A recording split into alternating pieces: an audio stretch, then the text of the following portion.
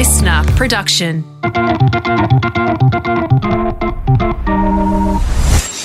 Andrew MacDonald started and runs a business currently valued at $50 million. And he's adamant that you don't have to spend a lot of money to make a lot of money. In fact, his first website, which he had for 3 years, cost just $500. It's a frugal episode 548 of the 12-year-old award-winning Small Business Big Marketing podcast. Well, I said, welcome to a small business marketing show where successful small business owners share their souls to take your marketing straight to the lead. Now, here's your host, Mr. Tim Reid. And welcome back to your weekly dose of Watch the Pennies and the Pounds Will Take Care of Themselves marketing. I'm your host, Timbo Reid. You, infinitely more importantly, are a motivated business owner ready to crank out some great marketing to build that beautiful business of yours into the empire that it absolutely deserves to be. And that is exactly what we do around here. It's exactly why this podcast exists. I'm here to make the world of marketing just that little bit easier, accessible, fun. So if you love the podcast, hit the subscribe button now on your favourite podcast app and you'll never miss another episode. As per usual, team, there's marketing GOLD dripping from the ceiling over here at Small Business Big Marketing's HQ. So let's get stuck right in. Righto, let's meet Andrew MacDonald, who's the founder of the Aussie clothing brand Ringers Western that designs, manufactures and sells Western clothing for men, women and children. Think fashionable cowboy clothes. That's probably the best way to position it in your mind as you listen to what Andrew has to say. Now, 10 years on, and the brand has been valued at over $50 million, employs 75 staff, has a significant online store and 250 wholesalers around Australia. What's interesting, though, about Andrew's business journey is that he's a soldier by trade with no experience running a business, much less a fickle fashion business, until the idea came to him around a campfire in the rugged Kimberley region of Western Australia. He launched the business on a shoestring, has never gone into debt. The brand's first website, as I said at the top of the show, cost $500 and kept him going for 3 years, and has some very interesting thoughts on employee morale, marketing, customer service, just to name a few aspects of running a business. I started off by asking Andrew where the name Ringers Western came from. So I was in the army originally beforehand, and I had just come off doing selection, and I was thinking, what am I going to do now, basically? And I went back to my ex-wife, who's still in the business today. We went back to her station, and we're sitting around a camp, and I had a ripped shirt on at the time. And then we're talking, just literally around a fire after a day's mustering. I was saying, I wonder how hard it would be to make actual clothes that are, just like everybody else. And so from there, basically, we're talking about it. And I said, look, I think we can do this. And that was the idea. And I said, well, we're Ringers in Western Australia, so Ringers Western. So that was the easiest thing. So, Andrew, what experience have you got in fashion and clothing, having been in the army? Oh, no, I didn't have a lot. I mean, I always thought I kind of had an idea for what people like to wear, I guess. And just in general, I kind of thought that. But there was no certain degree per se. And believe me, my first design that I drew was with a crayon, and it had arrows pointing to buttons and a few other, just with a tape measure, it says, this long or things like that. So, I got that framed actually in one of the other offices. But that was literally one of the first designs we had to make a work shirt. And then, from there, basically, the idea in itself, and then you're like, how do you do that? So it's just a matter of doing research and understanding that space. I find it incredible. I find it so impressive that you've got no experience, but what was it in you, or what was it in the idea that made you commit, I guess, all resources, your time, your energy, your money, to an idea that, again, you don't have experience in? I don't know. Maybe it's an unreality, I guess, but I think that... What do you mean by that? Well, I kind of think that in my head, if I do something, if we as, and other people involved, if we do something, then I just don't think it's going to fail. Like, I don't have that part inside me ever. I'm not necessarily someone who's taking a risk per se or doing things that are too far left or right, but I kind of think, and to date, the ideas have worked. Give me another example in your life, whether it be business or whatever it may be, that you could reference where you've gone, listen, I like the idea I've got no experience in it, but I'm going to bloody do it. Off the cuff, I'm not necessarily going to be able to say it, but, for any other job I've gone through or any meeting, like I generally come out on top because, I try and understand who I'm dealing with or the way that to go about it. And I think that, if you build good relationships, a part of that, and you're a good person, then you should be right. Don't get me wrong, you have to put in the effort and the energy to do that in saying it. But I do feel that if you're good in that space, then generally things work out well. That's what's happened. So I think if you maintain the goodwill in life, then things will work. Fair point. So not only have you come up with an idea that you have no experience in, the idea, and correct me if I'm wrong here, and please don't take offence, but the idea that you've come up with is going head-on competitively with one of the biggest Australian clothing brands that I know of in RM Williams. Yeah. So not a simple competitor to take on. So again, you've come up with this idea of Western clothing, country clothing, and, you look around the competitive landscape and the biggest one is a massive brand. I would have thought there'd be a whole lot of people going, oh, Andrew, you're mad, mate. Well, the thing is, like, RM Williams had sold their business to Louis Vuitton and, not understanding in depth about what they were doing, but just on a visual sense, they changed their business to kind of go more high-end and global. So in terms of just being on the ground and grassroots, it was pretty much left. And their pricing and everything kind of jumped up too high. Too high for the average Australian, I would say. Totally agree with that. I went to buy a pair of their boots the other day and they were $680 for the basic model. Correct. So based off that, I think, they have a lot more overheads. They have a lot of things that they've probably got to do, even wages for people that have had a lot more exposure and experience that demand a higher salary. Whether or not that gives a benefit, I would probably argue that experience you can't buy, but that doesn't mean capability by any means. So, you might have an amazing name as being a world-renowned photographer. So is the $20,000 difference going to guarantee a better outcome? No, it's not. I think it's just going to add on. And those things add up to a business such as that or ours for any matter. They obviously had done that, so we saw that space. And then, with the work shirts and your T-shirts or fundamental products that were just kind of left in a market that was there. So when you came up with the idea, did you do like a competitive analysis? Did you do much sort of background work as to what it would cost to get clothes designed and manufactured and shipped and to find distribution channels beyond online? Did you kind of do some, big 100-page, PowerPoint presentation to yourself and some investors, or did you just go for it? No, I didn't do any of that at all. And I'm very much, very much anti that in terms of the way you do things. Again, I think that kind of, you're just going to spend money because you know what you're going to do anyway. So what I mean specifically by that, like, I had an idea. I thought, okay, we've got it now. We had support from my family as well. So there's a lot of other people involved with it now. So if we spent $20,000, or I think it was actually $35,000 initially on T-shirts and caps, because work shirts is 8 months down the track as the idea, because there's a lot more involved with that, where I can get T-shirts and hats printed and done and get them out the door, and jumpers. So basically that's what I did. I put a swag in a four-wheel drive and I drove around Australia going to events and setting up a gazebo selling clothes while my mother, wife and cousin were out at home just posting out orders or doing different things from there.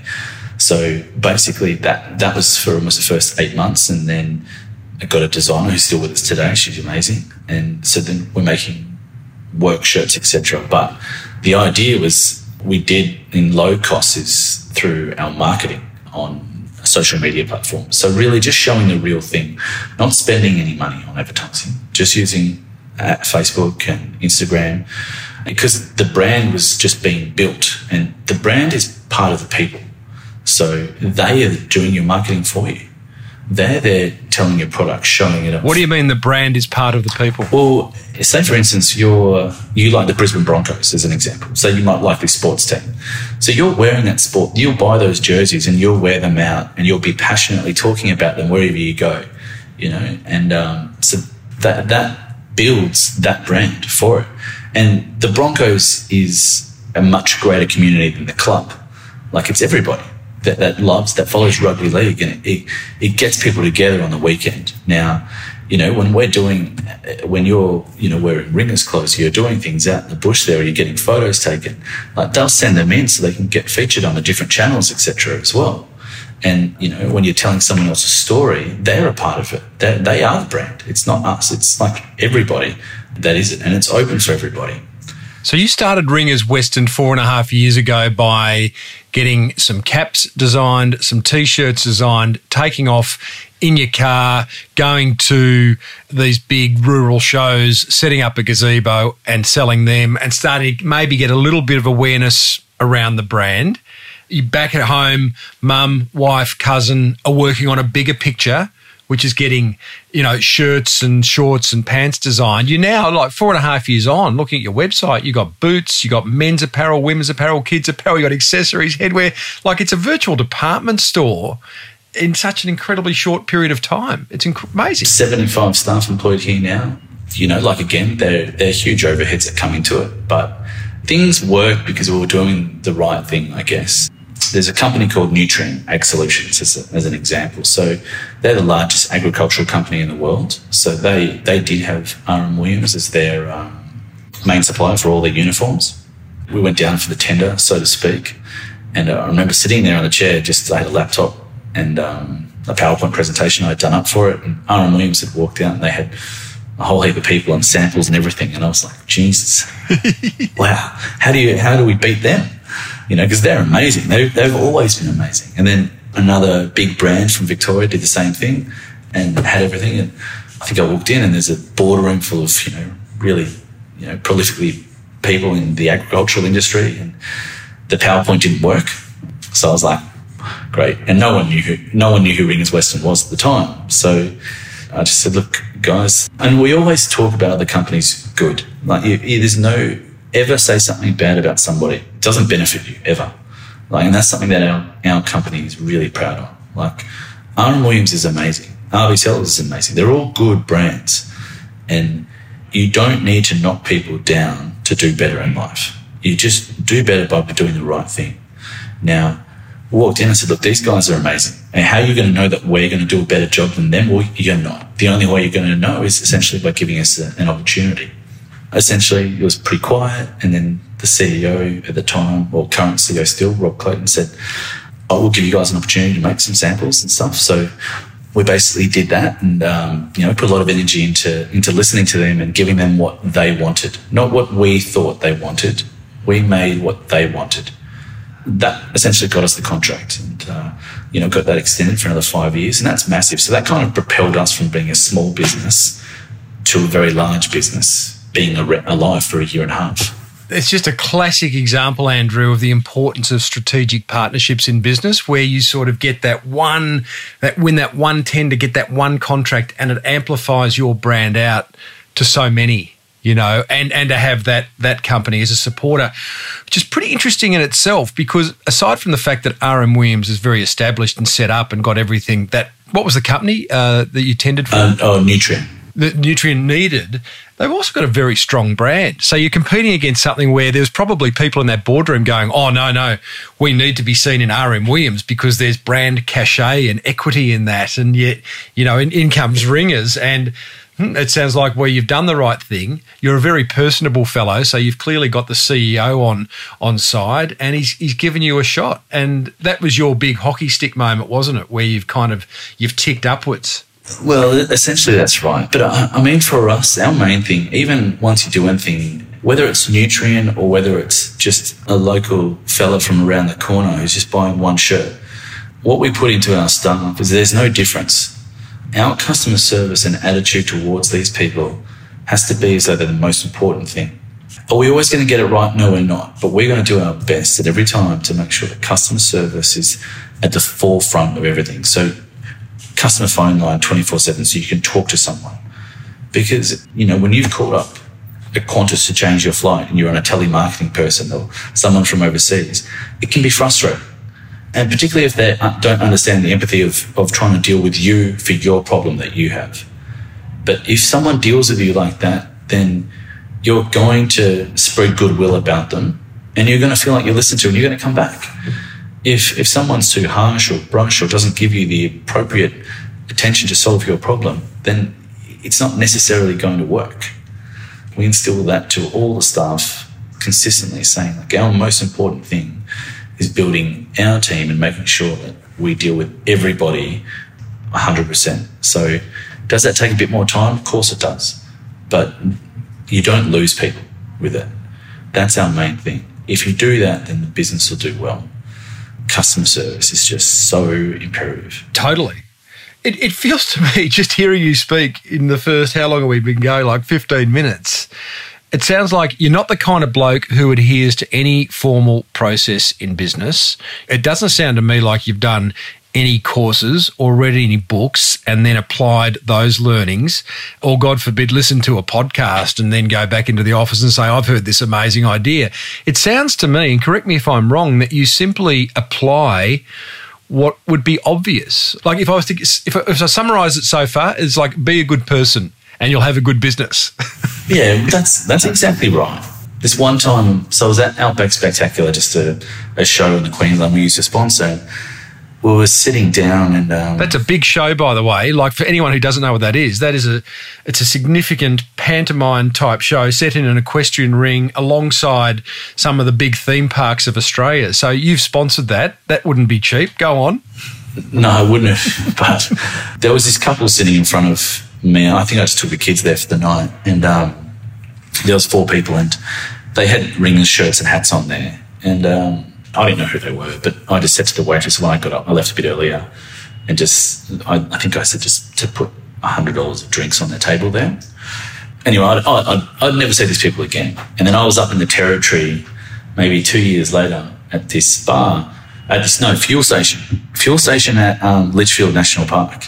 And this girl came up to me, she was wearing a ringer shirt, and I said, oh, it's a nice shirt, where'd you get that from? And she goes, oh, you won't remember me, but we were sitting in front of you at Outback Spectacular. You left some drinks on our table there.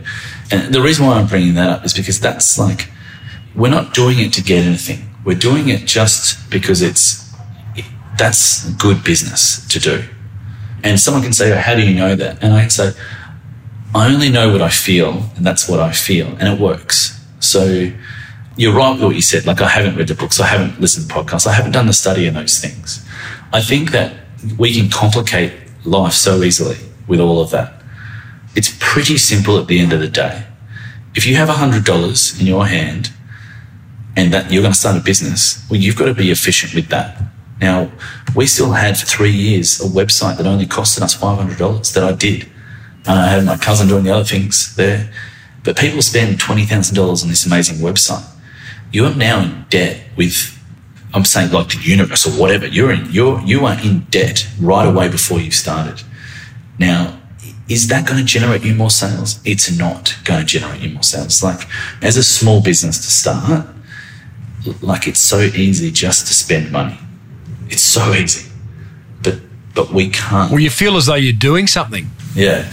Now, or I'd go out and we'd set up a stall on the show. No, okay, that stall costs us $100 in the site fee. The fuel costs that. The drinks that I might buy after cost this. So all that comes into that day. And I think, okay, I've got to sell now $2,000 worth of clothes to be able to break even there. Okay. But part of it, I'm saying, is we're doing marketing because a brand is getting out too. So we put little pop-ups and we go around from there. So marketing does come into that part. But again, just saying that we're clear every cent of the way, like how much do we spend and how much to have come in? And that puts us in the position. Do we want to get this new printer or these new pens? No. Today, no one's allowed to buy stationery unless it gets checked, because people are good at spending money. Has there been a time, Andrew, where this philosophy of yours has come back and bit you on the arse? No. Ever? No. It's not really going to, because you're in a good position. Don't get me wrong, like we take risks, like we do different ranges, but if you keep doing the right thing and managing your resources inside than outside, everything will be all right. You carry debt? No, we haven't been in debt since week 2.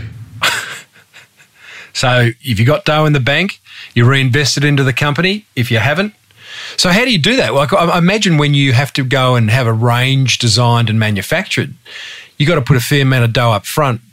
Correct. Versus pay on delivery. So again, how did you do that in the early days? I guess you got money in the bank 4.5 years later, but how did you do that in the early days? Well, we're never in debt. So basically, we bought the $20,000 of shirts and that came back in, and then we did a reorder for the money that we had in the business. So we never needed to pull outside resources in because of the way the business grew. And with getting tenders like we have and other corporate accounts, they've always kept us and given us a kick forward massively. Has there been a moment, Andrew, so far where you've kind of stopped and gone, geez, what are we doing? Something that's kept you up at night or... Not really, no. No.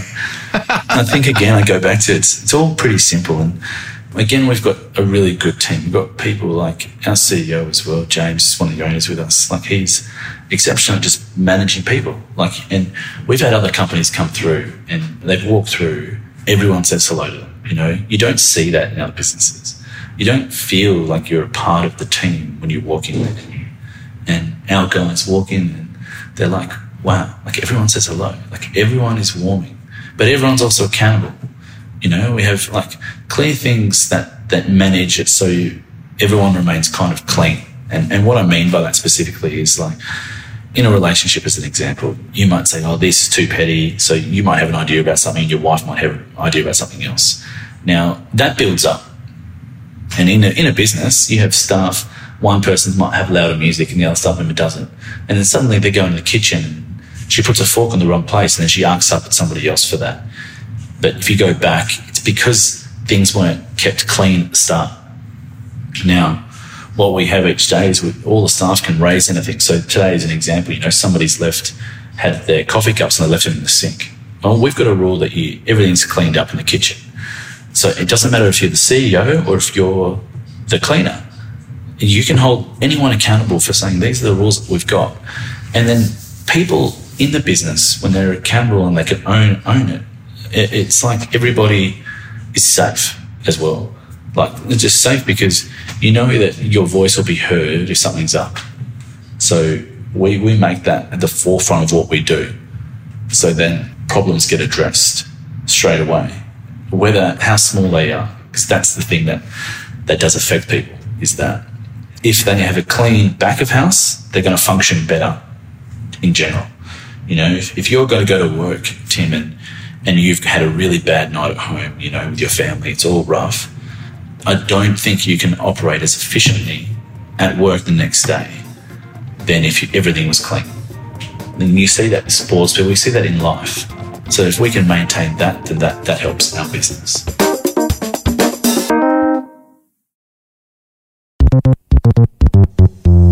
Hey, before we hear more of Andrew's growth tips, a quick reminder to grab a copy of my book, The Boomerang Effect.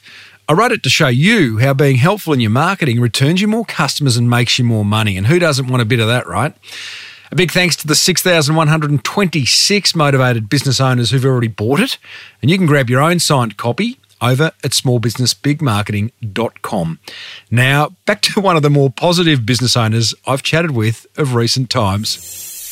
Andrew, I want to talk about marketing, but before we do that, just give us a sense of the size of Ringers Western today. 4.5 years in, you said you've got 75 staff.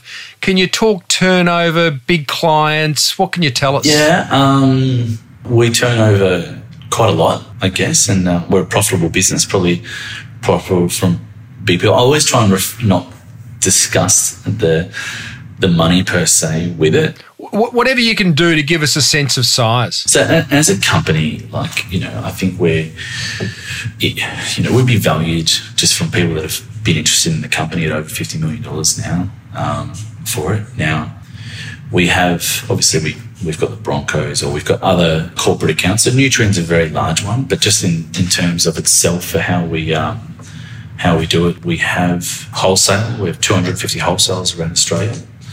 We post all over the world. US is a very large market for us, as is the UK, France, Germany, and you kind of see a bit of a pattern. Is that a function of Australians buying Ringers Western who are overseas? Or I remember speaking to Paul Greenberg many years ago. Now, Paul is the boss of the National Online Retailers Association, and he said to me once, one of the biggest unmet searches on Amazon is for Australian products. People love Australia, especially out of the US, and it used to be China. I don't know whether that's still the case, but what do you think that those big markets for you over there are about? Well, I guess it's probably the way that we do things a little bit differently. Like there's a really famous country music singer called Luke Combs, as an example. He was going to this concert in Queensland. You know, there's maybe 30, 40,000 people there. I went to the hotel and just dropped off some bags of clothes for these artists that I found, like because someone told me they were staying there or whatever. Dropped off bags, then the event was sponsored by competitors of ours. And now I always think like there's a way to do it. So we're not doing anything wrong. We're doing the thing that's right. I'm just giving this guy some clothes. He can do whatever he wants. So he rocks up on stage wearing a hat. This is like year 2. And we just went, exploded from there. That costed us $34.95. And then from there we sold, I think it was about 2,000 hats of that one particular one in the next 2 days. That comes from doing it. And then I met another singer and we went out and took them out to hold some koalas through a mate's farm and little things like that. So I kind of thought that if we build our relationships along the way, we can manage our outgoings in marketing a lot easier. Because to pay an athlete that's a superstar friggin' hundreds of thousands of dollars a year, I don't know you're going to get the return off that. Well, you have had a superstar athlete as your ambassador from year one in Josh Gibson, who was a fantastic AFL player from the mighty Hawthorn football team. He's a mate, so I'm guessing you got mates' rates. But what value does someone like that bring to a brand like yours? We didn't start off, I didn't know him beforehand. So that was developed through the brand. That we became it. So and actually it's quite funny because Josh was this is why we do things differently. So Josh was with us and then he got a really good deal from another competitor. And I said, mate, we're not going to be able to match that. I said, I think that's an amazing deal. You need to take that one. It's great. And, about a month and a half later, I'm out with Josh, we're having beers and I was taking photos of him and his competitor's brand that he can send them to use. And I said to him as a joke, make sure you tell the guys that I took it. But, again, it's not personal because we're good friends, whatever decision's made. It's not saying, it's just business, so you've got to do that. That's not a good attitude to have in life. Just be a good person and roll with it because we don't want to restrict or prevent anyone doing what they want to do. Just do that. And if it's good for parties, do it. I feel like I could have done this interview in like 10 seconds. It's like, what's your philosophy, Andrew? Be a good person, you run a good business. Okay, see ya. And it's great. I totally, it's refreshing to hear. Going back to Josh, how have you been able to quantify whatever Josh has cost you? And he might be a good guy and you might have a great relationship with him, but at the end of the day, you are here to sell the Ringers Western brand and clothing lines. What value did he bring? Look, to answer that probably as honestly as I can, I don't know that. I don't know. But I always think he's on numerous shows. He does numerous other things too. And he's always done the right thing. He's always presented well. He talks well. He's courteous. He does the right thing. So that's the value we get. You're aligning with someone who does the right thing. You sponsor the Broncos in some way, shape or form. You've sponsored that stage show in some way, shape or form. When you sponsor something, how do you optimize that sponsorship? Because I see a lot of businesses just hand over sponsorship checks and don't really optimize it. How do you get a return on a sponsorship of something like the Broncos? Well, they give us, so we have a lot of tickets, like corporate things as well. We have players to be able to use for other things. There's advertising, digital that goes around the stadium. But aside from all of that, we like sport. We thought it's cool to have a box. So if we can do that and get a few things out of it, it's great. But in saying, there's another player, Cameron Munster, who's currently, the best NRL player in rugby league at the moment. Now, he's an ambassador for us. He's also started his own business. called CamMonster.com launched about 3 days ago. So he's with us as an ambassador for Ringers Western. But then I said to him, like, what are you going to do after rugby? Like, what have you got on? And obviously he's still in his prime. He's got a long way to go with it. And I said, like, why don't we set something up so it can develop a platform to be making money whilst you're relevant now? Because in 5 years' time, you may not be relevant anymore because you've retired.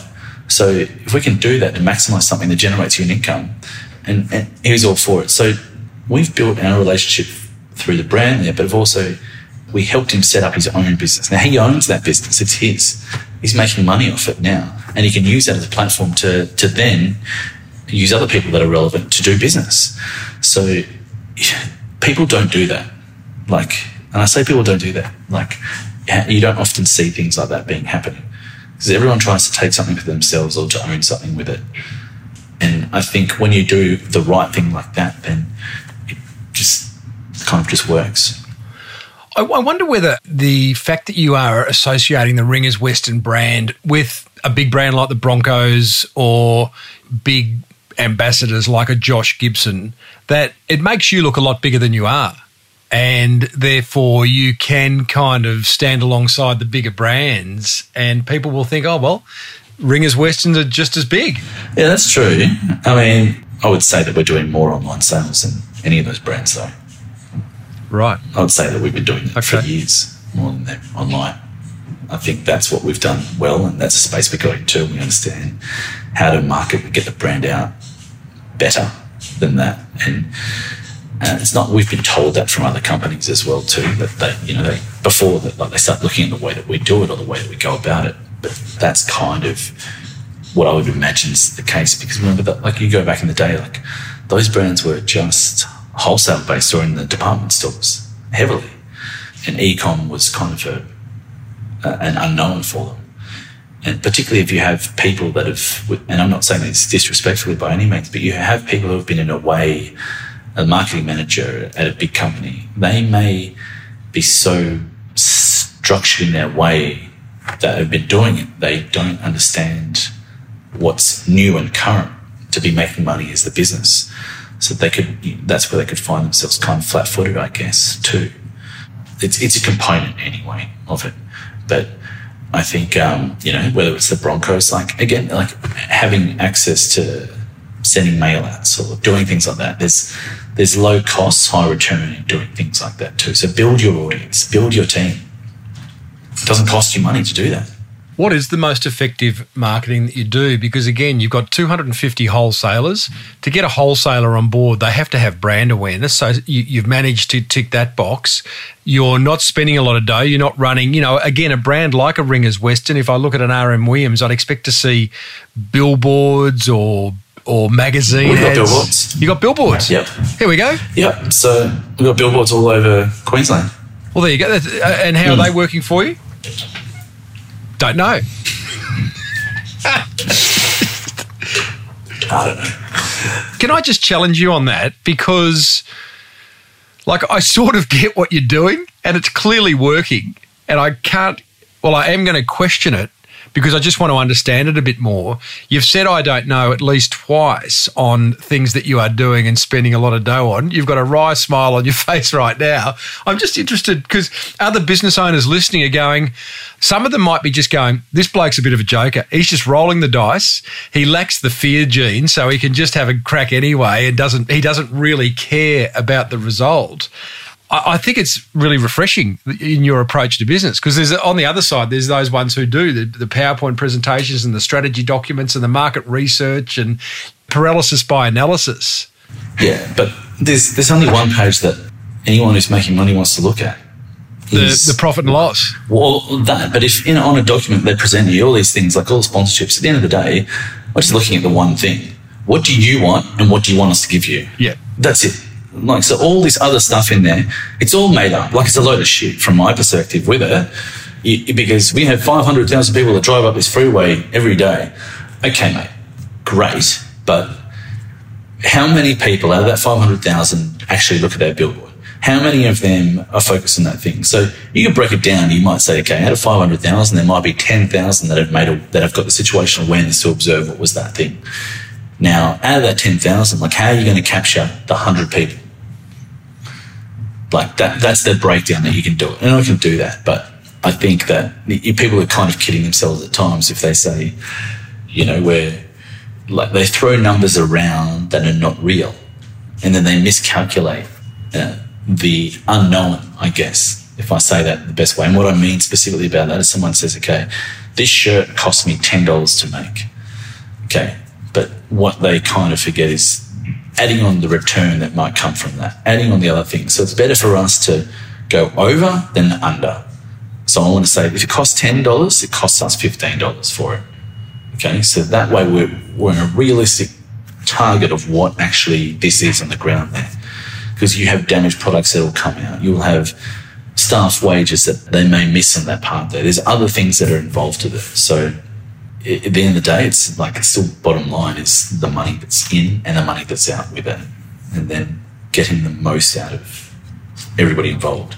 If I say billboards, I don't know, because it's not necessarily, I can't grasp what the return is. If I spend money on Facebook, Facebook says, okay, you know, last month you spent $1 million on Facebook ads. This was your return on ad spend. So for every dollar spent, this is what you got back. So we might spend $1 million. Like, we spend a lot of money on Facebook, a lot of money on that. But the way that we do it is, you know, I can see, okay, our ROAS is sitting at 8. Okay, so for every dollar spent, return on advertising spend. Yeah, but a billboard, I can't tell that. We don't know. So your ROAS on Facebook ads is for every dollar you spend, you get $8 back? Give or take, yeah. So we'd probably sit around $6 for it, yeah. It's pretty handy. Yeah, it's not too bad. But if you can do the figures if you spend $100,000 in a day. Yeah. Where that would give you. So is that what you're spending? Oh, we have, yeah. It's all relative though. Like, remember, yeah, March is an off month. It's an off season. It's transitioning from one climate to another. So you look at it relatively, like, come October, November, December, January, like those 4 months there really equate for the rest of the year in sales per se. Specifically in Australia, when we sell over the US, then obviously it switches around, but that's when you ramp up a lot of spending. Our 2 sales that we do throughout the year is the June, July into financial year sales, and then Boxing Day. What part of running Ringers Western do you love the most, and what part frustrates you the most? Well, I love the relationships we get built along the way. You know, I love the designing the products and coming up with those, working with the design team. We've obviously got a very large design team now. As we go through that, to say what frustrates me the most, I wouldn't, you know, I'm not someone who has that type of thing inside them, I guess, because you're there, you're doing the job. You know, the things that have got to be done have got to be done. So I've never been one in life to kind of get frustrated at something. Mm-hmm. It's just, that is what it is, and we've got to manage it. Do people get frustrated with me sometimes? I have no doubt, because probably, like, you know, we have an operations manager, we have a lot of people that are very, that may be quite corporate or structured in the way they want to do things with it, and it's probably hard to try and get inside my way of thinking with the way they're doing that, the way, you know, we've got to execute certain things out. But, you know, I'm really clear, like, we're doing something that works with it. I'm surprised you would employ people who weren't on brand, and I'm using air quotes as I say that, but I'm surprised that you would employ someone, for example, from a corporate background, because it sounds like the Ringers Western environment is anything but that, and it would only just frustrate them. And you. Oh, no, because ultimately people want to work in an environment which is fluid, I think. What do you mean by fluid? So if you go into, say, I don't know, you might go into ANZ Bank or KPMG, and there's no noise, everyone's sitting at their desk, they might be productive, they're just looking at numbers and figures all day, that's great, they're loving it. But is it an environment where that guy rocks up to work and he's like, yeah, this is the best job ever? I don't know. But we want to make it so that's what people feel here with it. So it gives them a sense that even though they're there to do a job, we're still trying to create an organisation that's a family, that's sticking together, do you know? And I think, like, if we can do more events that we're doing together, it creates, like, you know, Tim, better morale gives a better outcome. You walk into a sports club and you see their back of house, if everyone's miserable in there, that team will not do well. Yeah, of course. It won't do well. You go to an army, if they have bad morale, it eats away at people. It eats away at their health as well. It's like so many factors. So we focus on things like that, and then we're always out there to develop a new product or new things. So always trying to be at the forefront of, what is happening in the world. Like what is there that we can do? What's also unique? Like it could be limited edition work shirts and have flamingos on them that just sold through the roof, or sunflowers, and so things like that. I had the blokes from Trademut on last year, and I think they are doing limited edition work shirts with flamingos or something on them. You seen those? Yeah, I have. And they do a great job, those guys, for a good cause as well. They do a great job. And helping mental health along the way. Mate, I think it's a fantastic story.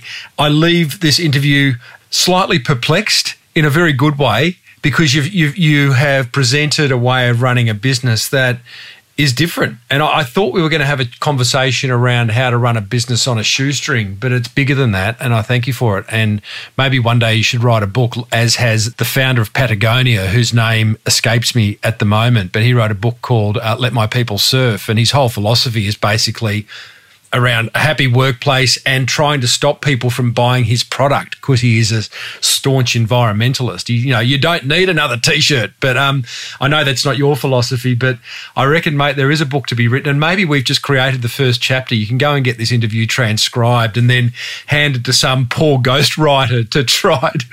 No, exactly, mate. Like I appreciate that. And again, it's I think the way that I probably communicate it might be a little bit different and not necessarily structured per se with it. But do you think so? Hey, this is the sound. Listen to this. That's the sound of me ripping up my questions to you. No, I can imagine. It's awesome. You're not the first person to say that. But look, if you don't know what I'm going to do, I can probably win, because we're not going to follow the same pathway. Let people come up with mission command to run and have ideas and create, and you do that, it will be all right. ringerswestern.com is where you will find Andrew's business, where you can buy some clothes for when you're next on the cattle station. And mate, it's been awesome chatting, and thank you for sharing a new way of running business. No, I appreciate that, Tim. Thank you very much for your time as well. Well, there you go, team. Ringers Western founder Andrew MacDonald. What a positive fellow. Here's what grabbed my attention from that chat with him. Attention grabber number one. I just loved his positive attitude toward growing and running a business. As he so rightly said, we can overcomplicate life and business. He certainly doesn't. I'd really be interested to know whether you thought he was just totally naive, or whether he's actually onto something and more of us should subscribe to that way of running a business. You can give us a buzz on 0480015150. I'd love to hear from you. Attention grabber number two. I loved Andrew's story about buying drinks for the group that were wearing the Ringers Western brand at that event that Andrew also attended. It's those little 1%ers that can make all the difference to how your business is perceived by others. So what little extra mile can you go to make your customers go, wow? And attention grabber number three, I love the fact that he had a $500 website for the first 3 years of the business. Now, that just seems totally extreme. It's clearly worked for him. I think the point is, though, that sometimes you just don't need to spend the kind of money that you maybe are in order to get the result you're looking for. I hear it a lot, people spending hand over fist on search engine optimization or videos or websites or graphic design. And there are so many smart ways of actually doing it without busting the bank. If you'd like to know some of those ways, you'll probably find them in the Small Business Big Marketing Tribe, which is our free Facebook group. And there's lots of business owners, over 1,000 business owners, talking about solutions just like that, how to spend not as much money. That's what grabbed my attention.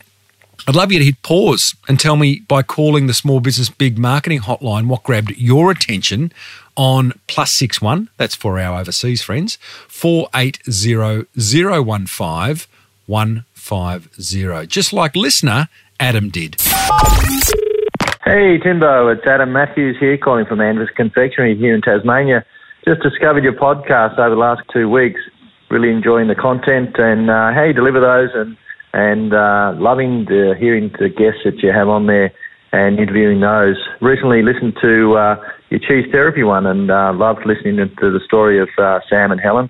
In actual fact, I've connected with those guys to see if we can make our chocolate part of their offering, and as we speak, delivering some samples to Helen and Sam to do some chocolate tasting. So look forward to what that may bring in the near future. But so thanks, Timbo. Love your work, and I'll continue to listen and getting some great ideas to help me in my career in sales and marketing, and some of your marketing and business tips that come from yourself, and also from some of the wonderful guests that you bring onto your show. So have a great day, and look forward to maybe hearing from you in the near future. Thanks, Timbo. Hey, thanks so much, Adam, for listening to the show and going to the trouble of picking up the phone and leaving a message for us all to hear. And I also love the fact that this show is listened to not just by business owners, but by marketing managers. There's journalists out there. There's people trying to build side hustles out there. I know you're all listening, and full encouragement to you. Keep on doing what you're doing. I'm sure at some point you are going to crack the code. Next episode, get ready to be inspired as we meet business founder Perry Cross, who, despite being an aspirated quadriplegic, has founded Accessible Homes Australia, is in high demand as a keynote speaker, and is on a mission to cure spinal paralysis through his very own foundation. If you're having a rough day, seriously, just listen to next week's episode when it's out, and again and again and again if you need to. Bookmark it. It'll be episode 549. Hey, be sure to grab a copy of my book, The Boomerang Effect, over at smallbusinessbigmarketing.com. I'd love to hear what marketing is working for you, so give the hotline a buzz. I promise I won't answer it. You can just leave a message, 0480 015 150. If you're loving the Small Business Big Marketing podcast, you'll find 547 more episodes on the Listener app. That's LISTNR. And as has been the case for the past 12 years, this podcast has been presented by me, Timbo Reid, and of recent times cobbled together by my producer, Big Dave Zlowensky. Until next time, thank you so much for tuning in. May your marketing be the absolute best marketing. Bye for now.